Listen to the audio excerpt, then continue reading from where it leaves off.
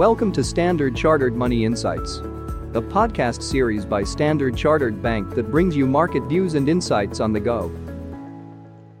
Welcome to Cut to the Chase. Today is Tuesday, the 28th of November.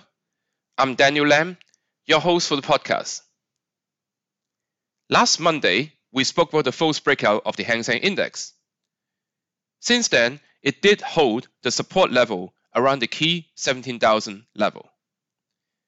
There have been media reports about the package of new financing support for 50 property developers in order to backstop the industry.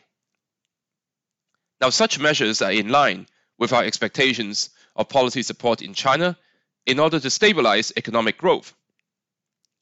But we do need to see more of such in order to restore confidence in Chinese assets. Now, for the very near term, a possible rebound in the dollar may act as a headwind against China equities. So the recent decline in dollar CNH seems to be very much overdone, and we expect the pair to rebound to 7.3 over the very near term. Now, if you look at the recent upside surprise in University of Michigan inflation expectations, this highlights the risk that inflation may decline slower than expected in the US, leading markets to push back Fed rate cut expectations. Now, the fundamentals in China continue to point towards near-term CNH weakness. Market sentiment remains fragile, and any monetary stimulus measures are likely to lead to further downward pressure on the CNH. And finally, from a technical perspective, the dollar CNH looks extremely oversold on RSI indicators and has rebounded higher from the 200-day moving average, which suggests an exhaustion of near-term downward momentum.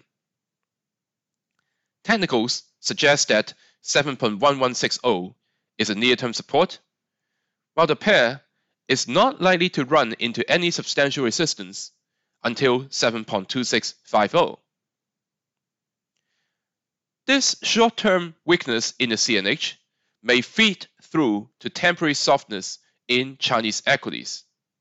And for diversification purposes, one may consider accumulating some China equities if there were to be some weakness, particularly if it were to test the 17,000 level again for the Hang Seng Index. That is all from me for today. As always, if you enjoy this podcast, please don't forget to rate and like it. Thanks for listening, and we wish you a happy day ahead. Thank you for listening to Standard Chartered Money Insights, a podcast series by Standard Chartered Bank. For more details, visit Market Views on the Go on our website or click the link in the description.